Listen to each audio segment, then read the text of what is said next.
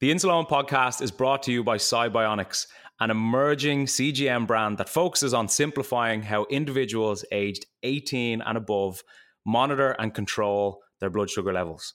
Upon becoming available on the market, the Cybionics GS1 CGM has helped users worldwide navigate the complexities of diabetes management with more confidence and peace of mind. Thanks to Cybionics, now more people are able to view and share their real-time glucose data, receive customizable glucose alarms, and generate full AGP reports, all directly from an intuitive Cybionics app, empowering them with the necessary information to make better decisions about their health. Cybionics combines data accuracy and comfort of wear, which is important to us all, with a feature-rich app.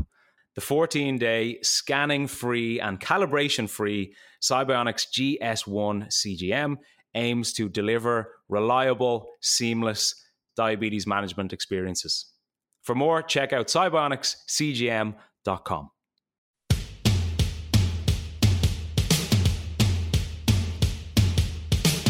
This is the Insuleoin podcast, where I, Owen Costello, try to redefine diabetes. In this week's episode, it can be quite annoying sometimes to hear people describe diabetes with like a frustrating level of simplicity, and they'll make comments like, all you have to do is avoid sugar, or so you just have to take one shot of insulin throughout the day. But before we get into that, everything you hear on the Insuleoin podcast is from my own personal experience. And if you have any worries or issues regarding your diabetes, please contact a medical professional. Now, let's get stuck into this episode. Hello, everybody. Welcome back to the Insuleoin podcast with your host, Owen Costello, myself. I hope you're all keeping well.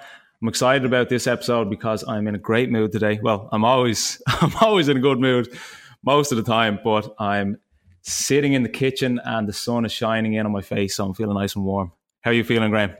I'm feeling good. We attempted to record this yesterday, but we had Wi-Fi issues. We thought it was your end that the issue was, and there was I blaming you. I was getting you to visit every single room in your house, when actually it turned out that it was all my fault. So I apologise for that, Owen. I'm currently in a booth in my place of work, which I've booked out. So we have the next 40 minutes to bash out an incredible podcast about diabetes. But I want to say a big thank you to Talia last week, not just for a great episode, but for defending me when you were defaming my name, Owen. Defaming me. Oh, the people are sick of listening to you, Graham. Every week you're on, I'm just like, oh, I don't want to do another episode with him. So the more frequent I have a guest, the better. We were just saying yesterday, messing around, and we were thinking, I was like, we had Talia from the UK, we've had an Irish guest, we've had many American guests. Could we get through every single country in the world eventually and have a type 1 diabetic from every country in the world chatting about what it is like growing up in their country? But I think that's maybe for a future project. I think, yeah, that's over 200 episodes down the line. Yeah. So we can look forward to those. We get 4 to 5 years out of that. We should be all right for the future. How has your week been anyway? Yeah, week has been good. There was something interesting that I was going to share with you today, Graham. So, as we all know, I'm big on like the impacts of various different factors on your blood sugar and how we can control them and how we can anticipate them to, I suppose, optimize our diabetes management.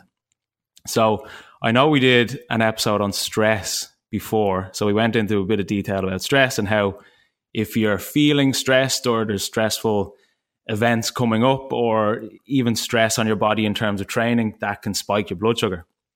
So I was thinking, I was like, I wonder if I can put myself into a very, very stressful state and see if my blood sugar is affected, right? So, as in a state of mind.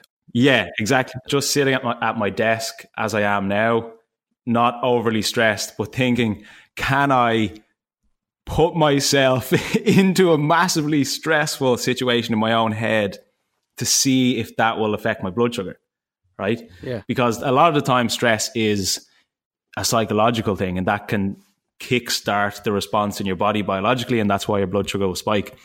So what I did was I was sitting at my desk on my laptop and I was like, all right, let's see if I can do this. So I put on, you know, when you listen to music and it reminds you of a specific time in your life, right? So I put on a playlist that I used to always listen to in New York, right? Okay. So it always puts me right back in New York. And I put this on, put my headphones in, and I was thinking about being back in New York, right? And I was trying to stress myself out thinking, look, will I go back at some stage? When will I go back at some stage? Like, a lot of it's so uncertain with the virus and all this kind of thing. So I was really, really, really trying to get myself stressed out, right? And I was thinking so hard. And you know, you kind of get that flush of stress over your body. So I kind of felt that coming in and I was like, holy shit, this is like, I'm actually starting to get stressed out now. So did that for like 10, 15, 20 minutes and I could feel it. And then my blood sugar spiked. My blood sugar was like flatlined for the whole morning. And then I saw a spike on my Dexcom graph because I knew that I'd been stressed. Because you know, you get that like, oh, the kind of flush of stress over your body. And I was like, oh my God, I am like a Shaolin monk, completely in tune with my mind, body, and spirit. See, this is a complete opposite of what people are saying. You need to bring calmness to yourself. Complete opposite of meditation. Yeah. You've gone the other end of the spectrum. Can I sit down and stress myself out so much that my blood sugar goes through the roof?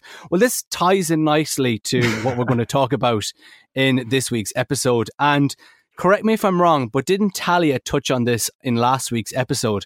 It are the factors that affect your blood sugar level. And she said, I can't remember the number at the top of my head. It's some extreme number, the different amount of factors that actually affect it. Yeah, so it was actually Talia who kind of inspired this episode. And I sent her a message this morning just letting her know that it was her mentioning all the factors last week that kind of prompted us to do this episode. So there are 42 different factors that affect your blood sugar. Now, that is insane to even comprehend, because when you're initially diagnosed, well, for me anyway, when I was in hospital, I suppose I had a good experience in terms of how the doctors and nurses were. They were all fantastic. But it's outlined to you that the three main factors that will influence your blood sugar are medication, i.e. insulin, exercise, and nutrition, i.e. food. So that's kind of like that diabetic triangle. And these are the three main factors that will impact your blood sugar the most. So commanding all three of these will obviously hugely, hugely benefit your diabetes management. But it was only like throughout my near decade of diabetes now, where you study and you learn and trial and error and you realize all these different things that can affect your blood sugar. So there are 42 proven factors that affect your blood sugar. Well, how come you aren't told this when you're diagnosed? And maybe some diabetics are told this. I can't speak for everybody, but in general, and the people that you've talked to and the people that you know haven't been aware of this. And how come this is only a thing that you have figured out recently? I don't know. I honestly don't know, to be honest. I was on a call with a client yesterday and he was telling me how when he was in college, he was super stressed about all the work he was doing. And I think he had to do exams and stuff. So he was really stressed. So his blood sugar was just kind of like consistently high. And when you're stressed, you become more insulin resistant. So you could be taking more insulin than you need and your blood sugar still might not be coming down. So he was thinking, what is going on here? My blood sugar is just constantly high. So he contacted his hospital then, and then they were like, oh, are you overly stressed? And he was like, well, yeah, I'm in my last year of college, so things are feeling quite heavy at the moment. And they were like, oh yeah, stress can affect you. So it was kind of like he had only realized that when he reached out to them. Now, you wouldn't expect them to go into the 42 different factors that affect your blood sugar, but it's so much more complicated than just a triangle of medication, exercise, nutrition. There are so many different things. From the outside looking in, it seems that okay, so when you're told you're diagnosed, you obviously have to take on this information and you're a bit overwhelmed. So that I presume the doctor tries to keep it as simple as possible and put everything in its simplest form. But then as you grow older with your diabetes, then you have to try and start maybe to master it and actually get to know it and then understand the other factors. So what are the other factors? When do they happen? I remember you did a day in the life of a diabetic on your Instagram, and then we also did it on the podcast. It's one of the early episodes. If you haven't listened, make sure to go back and listen to it. And all the decisions you have to make in a day, and was just a boring old day. I presume those 42 factors are included in that day and all the decisions you have to make. Absolutely, yeah. So just because you touched on the Instagram videos that I did, so I suppose a couple of months ago I did a full day, like a diabetic's day. And on average, a diabetic will have to make an additional 180 to 320 decisions every single day. Now, that sounds like a lot, and it is a lot. But when you consider that there are 42 factors that affect your blood sugar, there's no surprise that we constantly are almost subconsciously making these decisions throughout the day. So it can be quite annoying sometimes to hear people describe diabetes with like a frustrating level of simplicity, and they'll make comments like, all you have to do is avoid sugar, or just eat well and exercise, or so you just have to take one shot of insulin throughout the day. And when I did those diabetic, like the full day of a diabetic, I had a few people message me by the end of the day being like, what? I thought you just had to take one shot of insulin. And I was like, absolutely not. So we've heard about the diabetes triangle, which includes insulin, food and exercise. And they're the three main ones that you're told about, like in the beginning and probably throughout your life. But where do the other 42 come in? So the 42, they can be broken into 6 categories, which are food, medication, activity, biological, environmental, behavioral, or decision making. So of those 6 categories, there are various different factors within each, all equaling to 42. So I know them all off by heart, so I can say them out to you if you want. Yeah, go for it. Let's see. I don't really know them off. Okay, I thought you were going to. Imagine you knew the 42 off by heart. No, I have a list here, and I suppose I can read out a few of them just so people are aware of how detailed things need to be. So like I said, the headings are food, biological, medication, activity, environmental, behavioral, and decision making. So this will cover everything, even the psychological aspects, I guess, too. So carbohydrate, fat, protein, caffeine, medication dose, light exercise, high intensity and moderate exercise, time of day, food and insulin timing, frequency of glucose checks, decision making biases, puberty, celiac disease, smoking, stress, insufficient sleep. So they are just a few. And this list just goes on and on and on and on. And you can read through these 42 different factors. And even when I read through them, sometimes I'm like, holy shit, there's so many different things going on in my body right now that I need to plan for. But as if each one individually wasn't complicated and difficult enough to deal with, all of these can be combined. So it's not as if, okay, on Wednesdays, I have to look after my fat intake. On Thursdays, I have to look after my hydration. Fridays, meal timing. Every single second of every single day, there can be 5 or 10 of these different factors combining into like this incredibly complicated mathematical equation that you have to, in seconds, minutes, hours, days, compensate for. Give me an example of one. Right. So let's see. Let's say you have a bad night's sleep. So lack of sleep, you sleep through your alarm, you're late for work, so you're stressed, you skip breakfast, you don't take your insulin on time, you have a coffee, so there's caffeine in there, and then you get to work and you don't know what's going on. Your blood sugar is a combination of all these various factors that have come outside of your typical routine. So, number one, lack of sleep, that can increase your insulin resistance. You may need more insulin for the next day. If you don't sleep as much, you will have more food cravings, which again can lead to bad food choices the next day, which can lead to negative effects to your blood sugar. You're late for work, so you're stressed. As we know, when you're stressed, adrenaline, cortisol are increased, again, making you more insulin resistant. That urges your body to release glucose for that flight or fight response. Blood sugar will spike. If you skip breakfast, you may be hungry. Your blood sugar might go lower because you haven't had food. You take your insulin late. That can be a combination of high or low, depending on where you are after your late breakfast or your skipping of breakfast.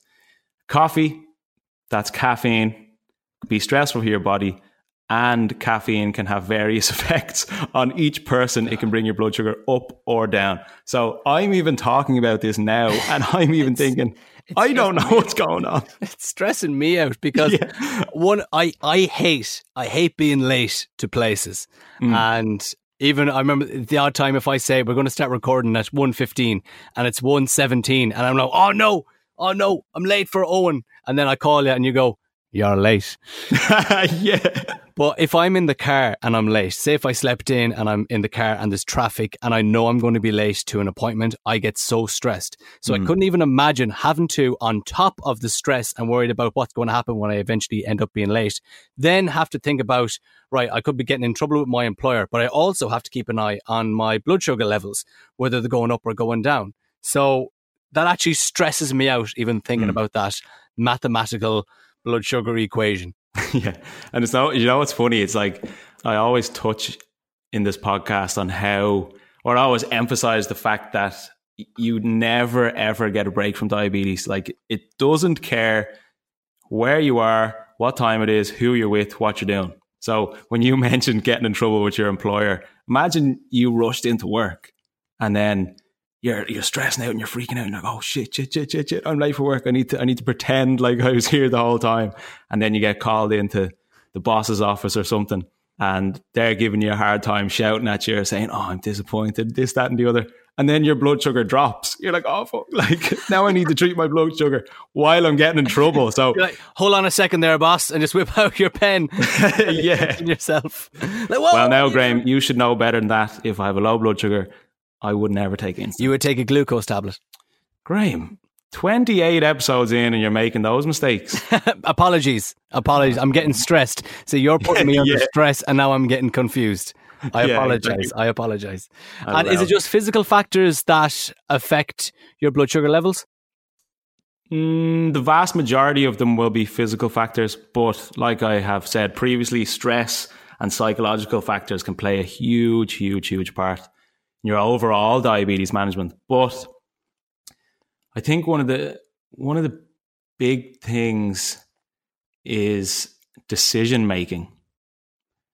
And I suppose everything we do in our life, diabetic or not, is based on decisions that we have made today or in the past that kind of lead you to where you are at a certain stage. And diabetes is like that, where your blood sugar readings are an accumulation of technically decisions that you have made throughout the past few hours or the past few days that kind of lead to this exact moment in your blood sugar. And it's weird to think of it that way, but that's the reality of it. Because decisions can be a decision to sleep more, a decision to eat food that you know is going to have a negative effect. It can be a decision to go out for a run. It can be a decision to drink water. These are all factors that can play a part in your overall diabetes management. But I suppose trying to make the right decisions based on an attempt to keep your blood sugar as stable as possible is very, very important. And obviously, when you live with type 1 diabetes, your number one priority at all times is keeping your blood sugar steady. There are no two ways about it. That's just the way it is. You have to be like that. So making the right decisions is very important. And now, look, there's nobody perfect out there. There's nobody that makes spot on decisions all the time. But if you're making more of the right decisions than the bad decisions that will benefit your blood sugar, that's what you aim to do. I suppose a good example of that today was, so I got up this morning. I always train in the mornings. Works best for me. Love starting the day after a bit of exercise. I feel good. And when I wake up, I don't necessarily have much insulin on board, so I can kind of see where my blood sugar is going to go. So I got up this morning. I went out to the garden and I was training with some weights because I wasn't near the gym. And my blood sugar stayed pretty stable. I usually get a slight spike when I resistance train, but because I woke up at kind of like 4 or 5 today, what's that in America? I suppose like 80. I got a little spike, but it didn't go high enough for it to be considered a high blood sugar. So stayed stable with weight training. And then I was like, I want to go out for a run because I like to either go for a walk or a run after I do weight training. And when I went into the house, I checked my blood sugar and my blood sugar was like 6. So it was probably about 100, which is perfect. That's exactly where you want it to be. But because I know that when I go out for a walk or a run, my blood sugar is always inclined to drop. So I knew that if I went out for this run, my blood sugar was going to drop. And I was thinking, right, like if I go out for a run, my blood sugar drops and I come back to start work, it's not a good start to my day. You know, when you have a blood sugar at the start of your day, it's like, oh, you feel groggy and you feel tired and slow. So I was like, okay, my options here are to not go for a run, or I can eat some carbohydrate now to bring my blood sugar up, go out for the run and let the run bring it down naturally, right? Now, usually I'd go with the latter because I don't like diabetes to kind of stop me from doing anything. And it never does.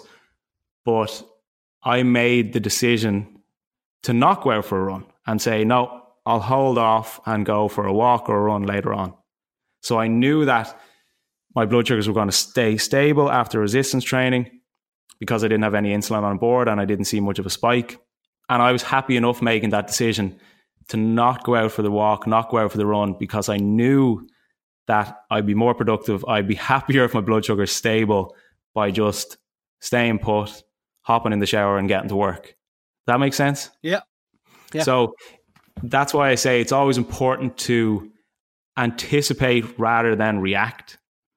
Because if I had just kind of went out for a run, not looked at my blood sugar, not planned ahead of my day, blood sugar would have plummeted, would have been a crappy start to the day, would have felt awful. Yeah. So it's just kind of being always clued into those decisions that you can make to benefit your day.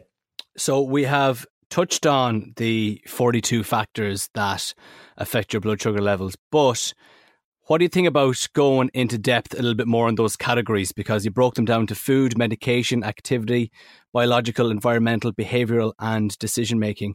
In the next couple of weeks, we could touch on them in kind of more detail. What do you reckon about that? Yeah, definitely. That's something that I'd really be interested in doing, because a lot of people out there don't even realize that there are 42 factors that affect your blood sugar. So if you don't realize that they exist, then diabetes is almost like walking through a minefield with a blindfold on, because you don't know that these things are there. You don't know how to avoid them. You don't know how to plan for them. So yeah, it'd be great to go into those in a bit more detail. Perfect. That's to come in the next couple of weeks. Before we wrap up, I've seen all over your Instagram last night and this morning you launching something new. What is it? Yeah, very, very exciting, Graham, I have to say. So I've launched an 8-week online group health and fitness program called the Fitter, Healthier, Happier Project. So this is basically built by a diabetic, me, for a diabetic, which is you. So I've built it to help create healthier routines and improve health and fitness through building muscle, losing fat, and just becoming happier, basically. As we all know, I'm a big believer in the importance of staying fit and staying active, because I talk about it on here all the time. So this is something that I wanted to create to help diabetics out there work with me. It's almost like an introductory sort of personal training program. There's custom nutrition plans, workout plans, weekly check-ins, profile on my Insalone fitness app.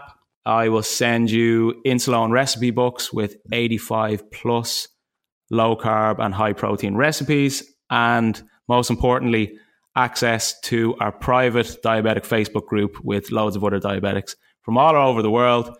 So you will be progressing and working with them over the 8 weeks. So it starts on the 5th of October until the 30th of November. So also a fantastic way to lead yourself into the holiday season, feeling good and feeling healthy and happy. That's brilliant. And I have seen on your Instagram people who are already your clients putting up on their Instagram how much you've actually helped them and how much better control they have of their blood sugar levels. So if you like the podcast and you haven't thought of something like this before, definitely at least check it out. How can you find out more about it? Yeah, so you can go directly to my website, which is insalone.com, and it's under the page Fitter, Healthier, Happier. So there's loads of details in there, what's included, who it's for, why you should get involved, and why you will benefit from it. So as we know, good nutrition and good exercise routines are both irreplaceable tools towards a healthy, happy diabetic life. So if it's something you think you'd be interested in, definitely check it out on the website, or you can reach out to me through email or Instagram, but you can sign up directly through the website. So I hope to see you there. And it starts on the 5th of October to the 30th of November. If you want to email a question to the podcast, you can get it theinsalonepodcast@gmail.com. And as we always say, rate, subscribe, share the podcast, give it a share on your social media, be it Instagram, Twitter, on Facebook, and just tag @Insalone as well. Owen will see it, he'll share on his page. We really appreciate all you listening to the podcast. Owen. Yes, we do. Graham, thank you so much. Have a great week. Everybody else listening, have a fantastic week, and I will chat to you soon. Bye. Bye.